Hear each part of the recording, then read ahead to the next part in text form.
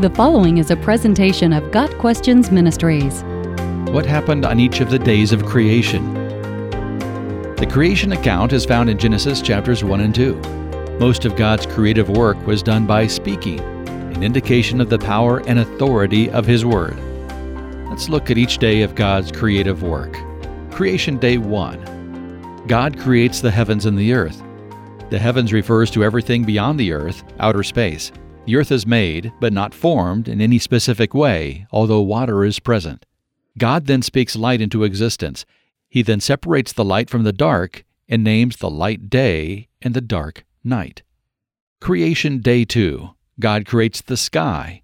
The sky forms a barrier between water upon the surface and the moisture in the air. At this point, earth has an atmosphere. Creation Day 3. God creates dry land. Continents and islands rise above the water. The large bodies of water are named seas, and the ground is named land. God declares that all this is good. God creates all plant life. He creates this life to be self-sustaining. Plants can reproduce. The plants are created in great diversity, many kinds. The land is green and teeming with plant life. God declares that this work is also good. Creation Day 4. God creates all the stars and heavenly bodies. The movement of these will help man track time. Two great heavenly bodies are made in relation to the earth. The first is the sun, which is the primary source of light, and the moon, which reflects the light of the sun. The movement of these bodies will distinguish day from night. This work is also declared to be good by God. Creation Day 5. God creates all life that lives in the water, with all of its marvelous diversity. God also makes all the birds. The language of the passage allows that this may be the time God made flying insects as well. If not, they are made in Day 6. All these creatures have the ability to perpetuate their species by reproduction. The creatures made on Day 5 are the first creatures blessed by God. God declares this work good. Creation Day 6. God creates all the creatures that live on dry land. This includes every type of creature not included on the previous day. God also creates man. God declares this work good. When God was creating man, He took counsel with Himself. God said, "Let us make man in our image, in our likeness." Genesis 1 verse 26. This is not an explicit revelation of the Trinity, but is part of the foundation for such, as God reveals in us within the Godhead. God makes mankind in His own image, and thus mankind is special above all other creatures.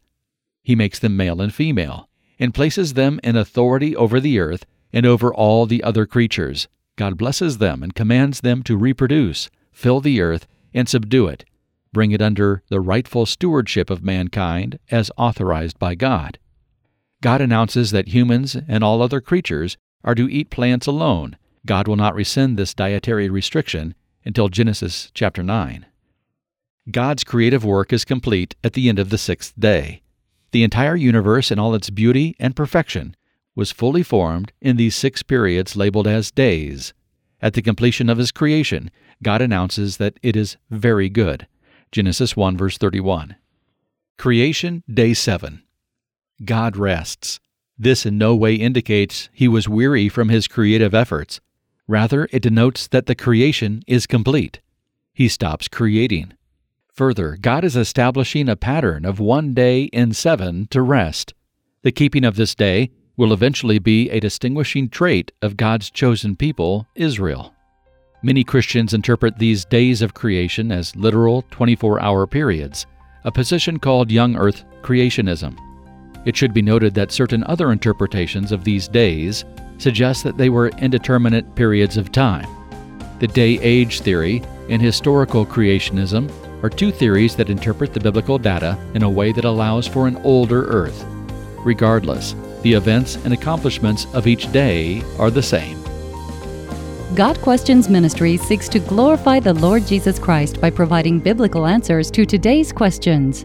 Online at gotquestions.org.